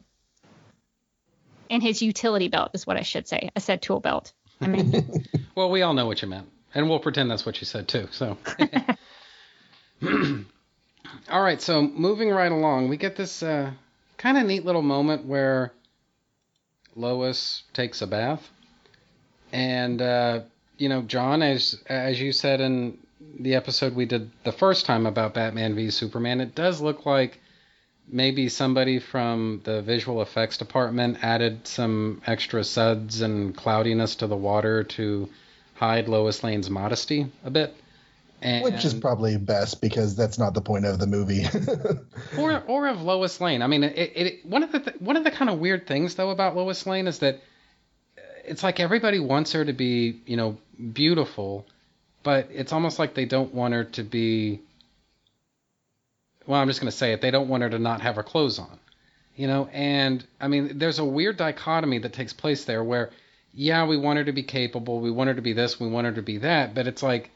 Well, women they take their clothes off too, I mean, it's something that they do, and I already feel like I'm digging a hole here a little bit, so I'm just going to pass this hot potato over to Rebecca. You're up. Well, I was about to say, as a woman, I don't mind that scene at all. 0%. I have no problem with that scene because they have her covered up for the most part. You don't really see anything. And I think it's a really nice emotional scene. I don't care if she's in the bath. That's not what I care about. I care about the fact that she and Clark are having this really emotional moment where they're talking about how their relationship affects the world. And that is a huge Lois Lane dilemma that exists through all kinds of media and all kinds of comic interpretations is how do you have that relationship and still be able to be Superman? And I think that's the essence of that scene. And what I think is great about it, especially the Ultimate Edition, is that Zack Snyder doesn't just make Amy Adams the eye candy in that scene. He full on has Henry Cavill take his shirt off, shows his back, and it's like I don't understand what people are so upset about if they have a problem with that scene. I mean, everybody is different. I fully embrace that. Everybody has different opinions on that, but for me, I don't mind that at all to see Lois in the bathtub, and I like that in terms of getting to see Lois and Clark happy. This is the scene like that they are like the most happy and the happiest in the movie because towards the end of the movie, Clark is questioning his ability as Superman and Lois is having to reassure him about his place in the world. And then, of course, at the end, he dies and she is broken up about it and she has to continue her life without him. And so this bathtub scene is their happiest moment. And I really like getting to see them happy together. Right. I think it might also help to highlight that this is probably the most vulnerable that we see Lois throughout the film. Lois is not a vulnerable person. Right. She does not present herself that way. There's at least a couple times in this film when attention is called to the fact that Lois is, if I can put it the worst way possible, acting like a man. And if I could put it a better way, she is taking the full social liberties that men have always enjoyed and women haven't done so much, of just asserting herself and being herself and to hell with you if you want to get in my way. She does not let her guard down very much. And in this scene, the Ultimate Edition has a scene just before where she pulls the bullet out of her journal. Yeah. And she's like, oh, my gosh, this is great. But then, like, holding this bullet and remembering what just happened, how close she came to dying, she puts herself in a warm bubble bath and cradles herself for a while. And that's the state that she's found whenever Clark comes in. Because if Superman hadn't shown up, she probably would have died. Yeah. And she's not okay with that. And again, this is one of those things I was thinking of. I feel like she hasn't experienced that, but for the grace of Superman, there go I. That's moment. A great point. And so Clark comes in and, and we get just like their cat. He's coming in. It's just any day. He thought he would cook. He brought home groceries. I found it interesting that the mailbox said Lane on it. So Lois Lane has invited the alien to come stay at her place. Which, makes sense. Or maybe if they're going to get married, Clark's going to take her name. I don't know. So she's full of questions and full of, I don't know if doubts are the right word, but certainly she's had some conflicting thoughts. And that leads to them reconnecting and reaffirming their partnership in this life. And I thought it was a really, really great part of the film. Agreed. it's kind of funny. I was supposed to use the Wikipedia entry here, and haven't really done that a whole lot. But Oh, I'm sorry. Quick question. Sure. Why isn't he wearing his super suit under his shirt? He takes his shirt off and there's no S under there. I mean, come on, Clark. What are you doing? Sorry. Anyways. I honestly never thought about that, but you know what? That is a very good point. Why isn't he? Where does he keep it if he's not wearing it? That is a good point that I hadn't thought of either, but maybe that's why it took him so long to rescue Lois at the beginning of the movie. He was actually in Egypt. True. And so he's like, hey, I need to go back home. So he flew home, got the suit, and then came back. That's what happened. It's my story, and I'm sticking to it. And changed his hair. Yeah. All right, so to kind of move things along here, basically... So, with the Wikipedia entry, to finally get into the second sentence, after learning of Batman's form of justice, Clark Kent seeks to expose Batman via Daily Planet articles. Meanwhile, Wayne learns that Russian weapon trafficker Anatoly Kanayev has been contacting LexCorp mogul Lex Luthor. Meanwhile, Luthor unsuccessfully tries to persuade Senator June Finch to allow him to import kryptonite retrieved from the bottom of the Indian Ocean following Zod's terraforming attempt, claiming he wants to maintain it as a deterrent, quote unquote, against future Kryptonian invasions. And I think that's a good place to put it on pause. So a lot of stuff gets rolled out there. So one of the characters that kind of caught my eye, starting from the trailers and then just going forward with this movie, is the character of June Finch. And based on nothing really except, I guess, my own speculation, I guess what I was expecting June Finch to be was kind of a Luthor minion inside of the government. Somebody that was basically his man on the inside and maybe could do things for Lex legally that he wouldn't be able to do for himself, right? And that's really not who the character is at all. She's not necessarily totally on board with Superman. She's definitely not on board with Lex Luthor. And she has a small part in the movie, and I grant that. But what little, and of course now the actress's name is escaping me, but Holly Hunter. Yeah, Holly Hunter, right. She really does make the most of very little in this movie, at least as far as screen time is concerned. Because, altogether, she's only on screen for, 10 or 15 minutes. And I think she's only really got, 3 or 4 or 5 scenes. But she really does do a lot with them, So I kind of like it. Just want to throw that out there. Yeah, I like Senator Finch as a character. I personally think that she is named, nobody has said this, but this is my, I guess, conjecture. I think she's named Finch after Atticus Finch from To Kill a Mockingbird, mm-hmm. and the legal character in that. But and also that's Clark Kent's favorite book, if I remember correctly, or favorite movie, maybe it might be his favorite movie. But I like her as a character. There's a lot of stuff in her office, you can tell that she is from Kentucky. She's got degrees, and all the things that are happening in her office reflect about her character, even if they don't say a lot about her character. You get to see some things, and I really like that she stands toe to toe with Lex Luthor. Like you said, she's not full on board with Superman or Lex. She's kind of in the center, trying to hear everybody out, and she has that wonderful piece of dialogue. I think she says, good is a conversation, and she asks who determines what's good.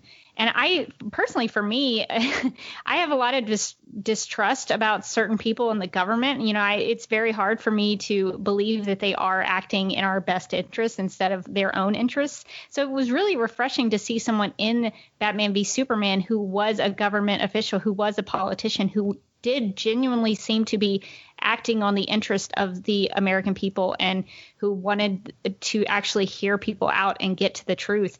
And I think that, it's unfortunate for her that Lex does indeed get the better of her. but she wants to expose him. And I really applaud that character for wanting to get the truth out there. All right. Okay. She introduces one of the biggest themes of this film, and that is the nature of good versus evil, and what is good, and what does it take to do good, and is there a cost to doing good?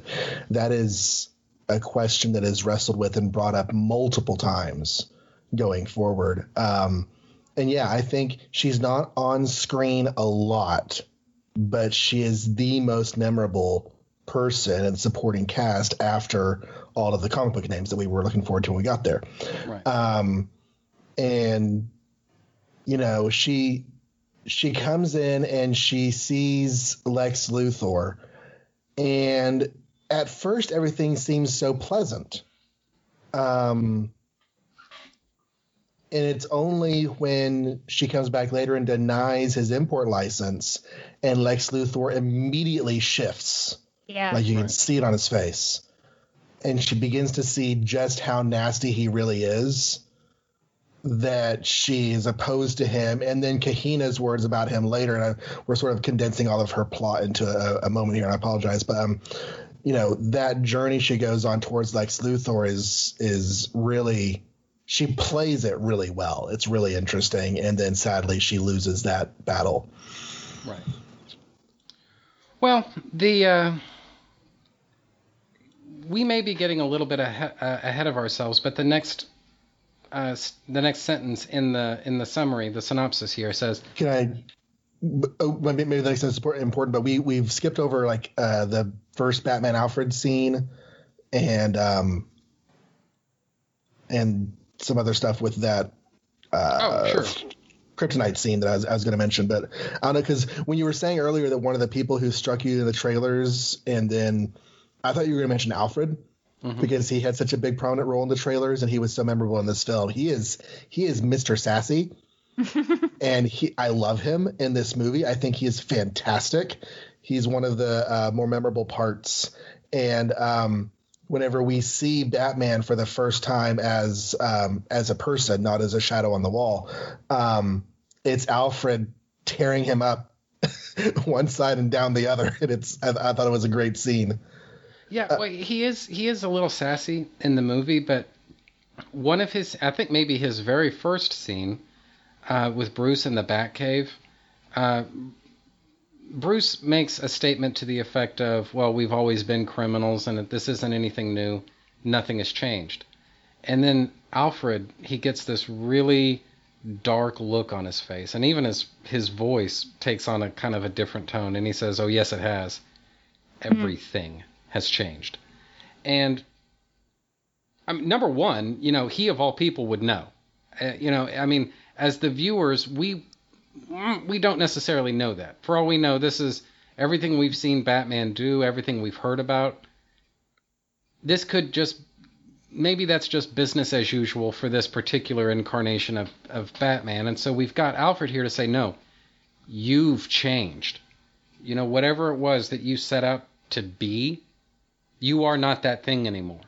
And he says it with this, he doesn't go over the top with it, because, you know, Jeremy Irons, he always knows where the line is, but it was one of those moments in the trailer that it really sold me on, well, number one, Jeremy Irons as Alfred. I mean, I don't think anybody in the room had a hard time predicting that one. You know, it's kind of like the Henry Cavill effect, where you don't need to see the movie to know that it's going to turn out good, at least for his participation.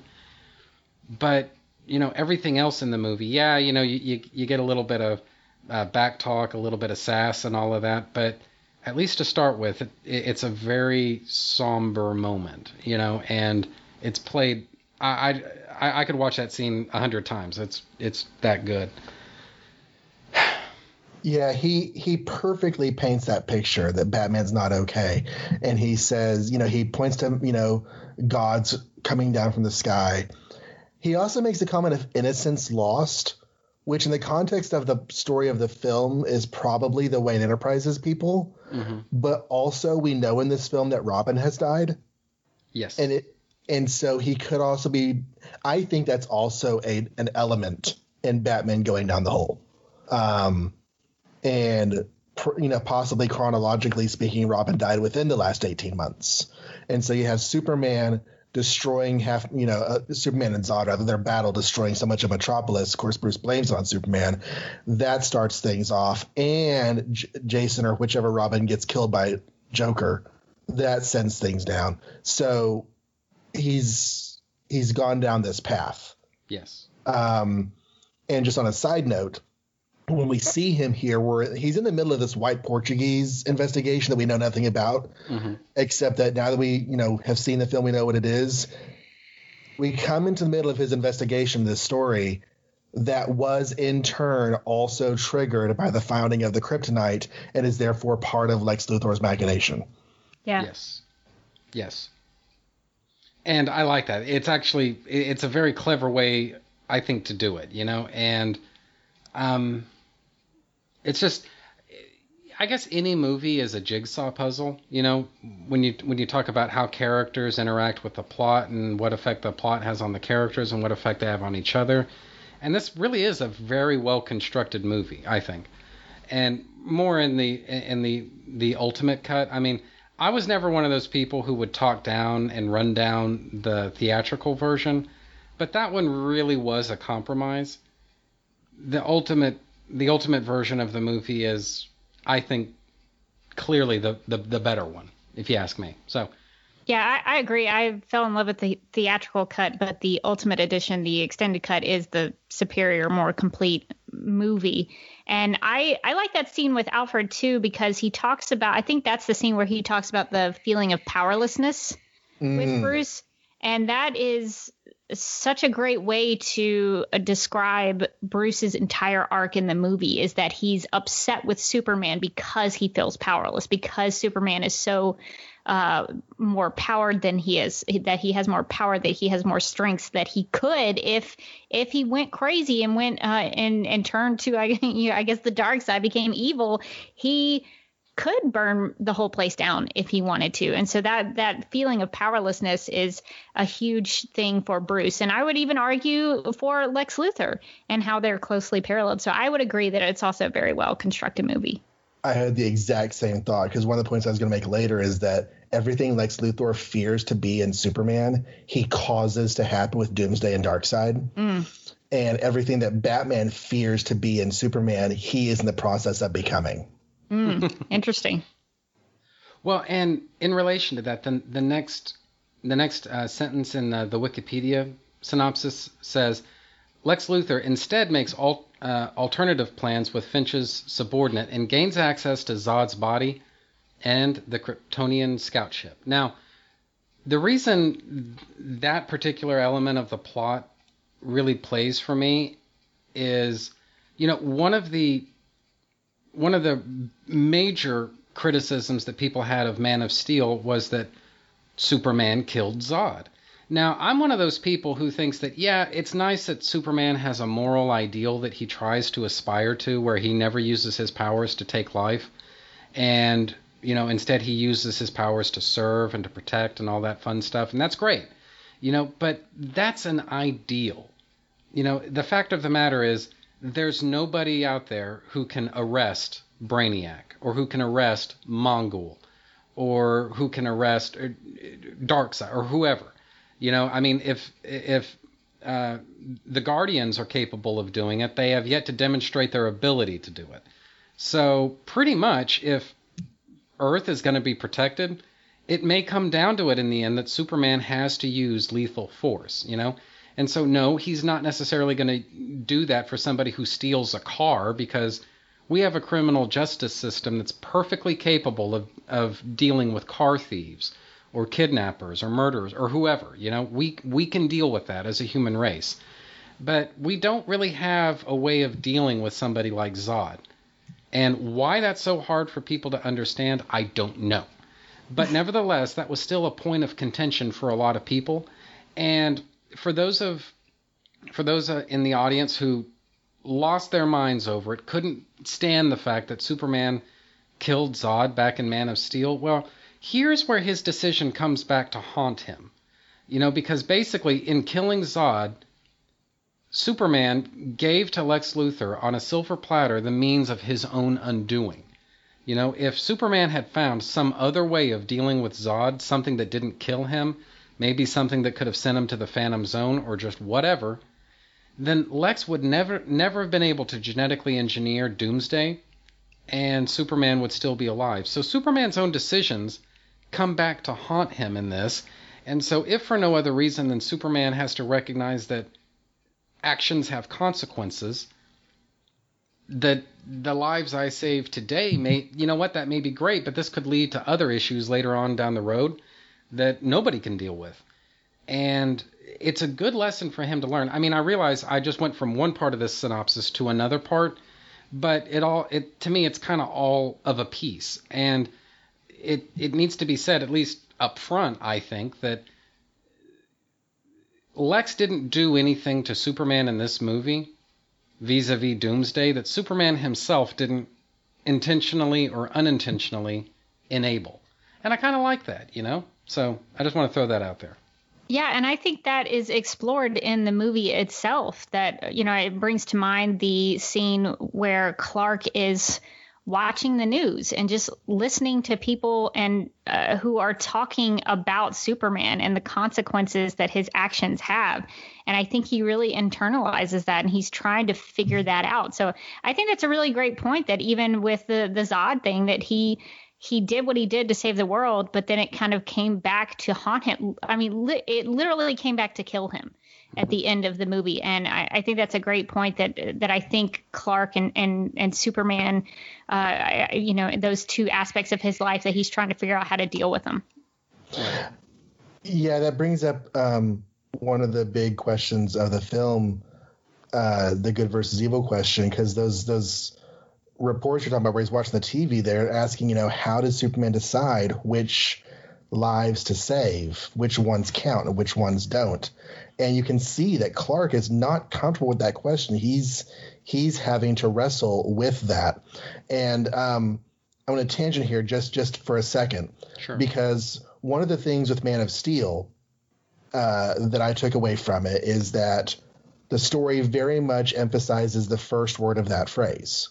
Mm-hmm. That this is a man, this is a human being, this is a dude who grew up in Kansas, who also happens to have powers, and now he's trying to figure out how that works and what that's all about.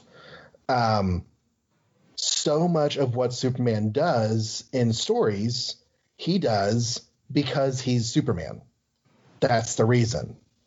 But in these films, that's an invalid answer, because Clark is trying to figure out what it means to be Superman. Yeah. What does it mean to be this savior of people? How do I do this? How do I do it the best way? And what does it cost when I act one place but don't act another place? He went and saved Lois, and now the world is turned against him.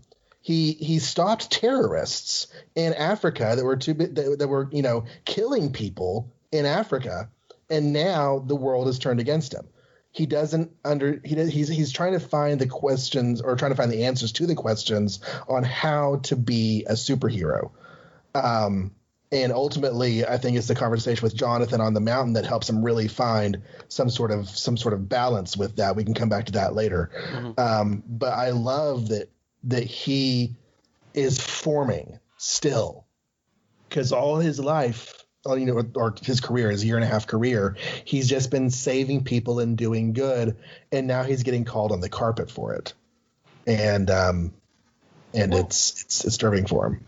Well, one of the things I kind of like, and maybe I'm just bending spoons here a little bit too much, I don't know, but I kind of like the fact that what this movie seems to imply, and certainly, I mean, I don't want to talk too much about something that's not Man of Steel or not Dawn of Justice, but what the future where things seem to be going in future movies is maybe a kinder, gentler Batman, and possibly a bit more of a refined Superman. But we see the seeds of that here, where, Batman's out there, he's fighting crime, but he's going a little too far with it at times. And, honestly, I don't really mind that as much, just as a fan. I mean, to me, I don't really see what moral difference there is between beating the snot out of somebody using karate kicks and batarangs versus just taking them out altogether. I mean, I don't see how beating somebody half to death is somehow better than beating them to death all the way, you know? They're both pretty bad, you know? I don't really see how one is superior to the other. Nevertheless, it does seem like that's going to be where things go, and for Superman's influence, maybe. You know, that maybe Batman realizes that there does need to be some kind of a limit here. And I think for Superman's participation, one of the things that we never saw happen in Man of Steel, and we definitely never see happen in Batman v Superman, not really, is Superman fighting crime. I mean, yeah, he'll do these amazing rescues, you know, carrying that huge oil tanker through the Arctic ice. He catches a rocket. You know, he does all of this crazy stuff, but we don't really see him, you know, chasing down purse snatchers and stuff like that. And so maybe the lesson that Superman takes from this is that I should content myself perhaps with sticking with Metropolis and cleaning things up there, taking the plank out of my own eye before worrying about a speck of dust in somebody else's, you know? And I kind of like the fact that Superman and Batman are kind of having kind of a tempering influence on each other and their modes of behavior going forward. Neither man is the same for having met the other now. And I kind of like that. Yeah, I like that they would teach each other something. I hadn't thought about the fact that Superman really never fights crime in this version of the story. He stops major threats. Bruce belittlingly mentions him catching kittens out of trees, but that may have just been a euphemism for, you know, every little thing Superman does. Y'all say, you know, all these great things about him. So maybe Superman isn't really doing like little salvations. Maybe he's really just saving, you know, exploding rockets, saving people from those, and you know, the stuff that's really big. And so maybe that's part of why whenever he does go after a person, whenever he does go and save Lois from the general or whoever it was, maybe that's something of a nature that he hasn't really done before. I don't know that I would have thought to connect the dots quite like that, but yeah, okay. Yeah, and Magnus, I think you have a really good point about him figuring out, should I just stay in Metropolis or should I be a hero for the world? Because you know, he does cross a line going to save Lois in Africa. And that's kind of what prompts everything, because it does seem to be very politically charged. So maybe in the future, he will just be, you know, Metropolis's savior and operate out of that city, which he does in a lot of different iterations. So I do like the point that both of you have kind of been making, is that he's still, and this is what I like about the way that the DCEU is telling stories, is that it's a character progression. He's still figuring out how to be Superman. And so I think eventually we'll get to see, probably, I hope, get to see a Superman who is kind of fully formed and who has maybe not figured out everything, but maybe he's gotten to a point where he's comfortable doing what he's doing, and he's kind of figured out the basics of how to be a superhero. So I like getting to see that progression. Me too. Especially since it's never really been done in live action big screen cinema. This is new territory, you know? And, you know, I enjoy Superman the movie. I think that's it's rightfully regarded as a watershed moment in superhero cinema. It's great, and I understand all the love and affection that people have for it, but it in a weird kind of way, it sort of cheated us a little bit out of Superman, or it kind of cheated us out of Clark becoming Superman. You know, I mean, he basically went to the brainwashing factory for 12 years, and he never had to ask himself the big questions, you know, who am I and what should I do? Jor-El basically provided him with all those answers. Yeah. And perhaps a little bit of social engineering to go with it. Whereas what we see here is Jor-El provided him with answers about where he comes from and who he is as a person, but he doesn't give him necessarily a step-by-step instruction manual on what to do and how to be. He's got to work that stuff out for himself. And I don't know. I mean, for the story that Richard Donner wanted to tell, that approach worked great. But just speaking as a fan, I like watching the character kind of work it out for himself. It's the same reason that I like that Superboy TV show so much, because you can kind of infer that this is like almost like an alternate universe Donner Superman. This is the guy that was actually able to save Jonathan Kent from the heart attack. And so maybe that gave him a false sense of his own power and his own capabilities. And what he has to learn over the course of the show is, number one, Guy, you don't have all the answers, and number two, you've got to. There's a lot of introspection and self-examination that you need to undergo before you can achieve whatever destiny lay in store for you.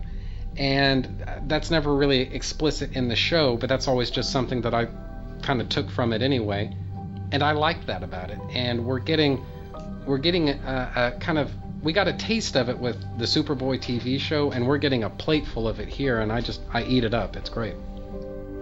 I almost kind of wish it never becomes simple. Not that things are morally gray, but just that the world is a complex place. Yes. And I like that they're presenting situations where there's no single right answer, or there are multiple right answers that all have a certain amount of cost or wrongness to them, and it makes for more difficult storytelling and more difficult story absorption. But yeah, at the risk of moving us on before we're ready to, sure. I was going to ask. And Magnus first, only because I've heard a lot of his thoughts on this character, but which Luthor do you like more, this one or Rosenbaum? Honestly, it really does, all roads kind of go back to Rosenbaum for me. What I like about this version of Lex is that it seems very Birthright to me. Not just the hair. I mean, everybody comes back to the hair. It's not just the hair, but the way that he speaks and just the kind of conniving conspiracies and sneakiness that he's got. Rosenbaum in Smallville wouldn't use this much subterfuge, and he wouldn't necessarily be this vindictive. What we see here is a Lex Luthor that's kind of consumed by his own hate, and in fact, come to that, sort of a completely irrational hate, but hate nevertheless. And it just seems so sadistic, so sociopathic. To me, that's everything that Lex Luthor was in Birthright. And, I think you can draw a lot of straight lines between the DCEU Superman universe and John Byrne's Man of Steel. You can draw just as many, if not more, straight lines to Birthright. I'm a bad Superman fan. I have not read Birthright. No, that's really? Interesting. Oh, it's good. Yeah, it's pretty good. It came out before I got back into comics, and I just haven't gone back to that era yet and done any concentrated reading.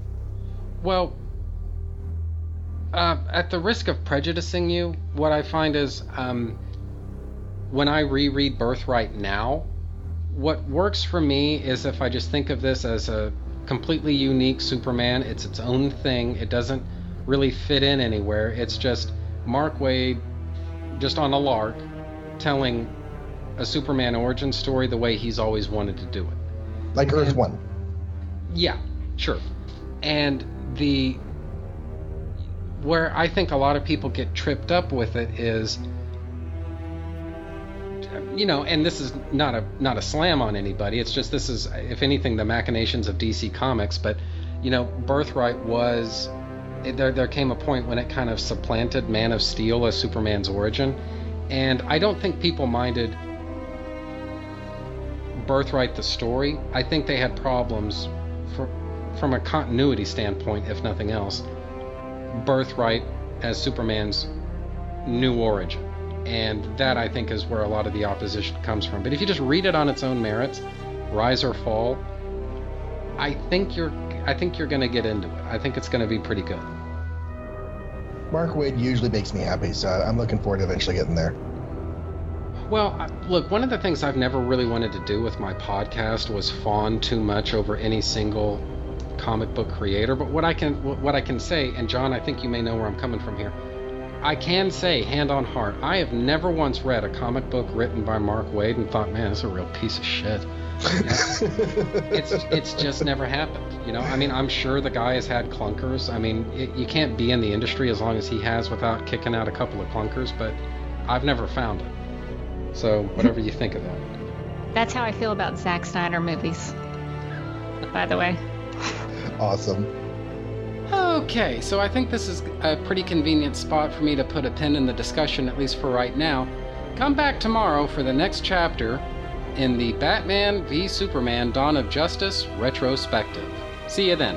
My name is Rebecca Johnson, and if you would like to follow me on Twitter, you can find me at DerbyKid. That's DERBYKID. I have some videos on my YouTube channel at youtube.com/duckmilkprod. That's DUCKMILKPROD, and you can see some Batman v Superman videos there if you would like. And I'm also one of the co-hosts of a podcast called Supergirl Radio, where we talk about the CW Supergirl TV series and all things Kara Zor-El. So if you like Supergirl, check us out at supergirlradio.com. This is John Wilson, just inviting you to come follow me over on the Twitters at John Reads Comics. No H in John or Reads or Comics, because none of those words have H's in them.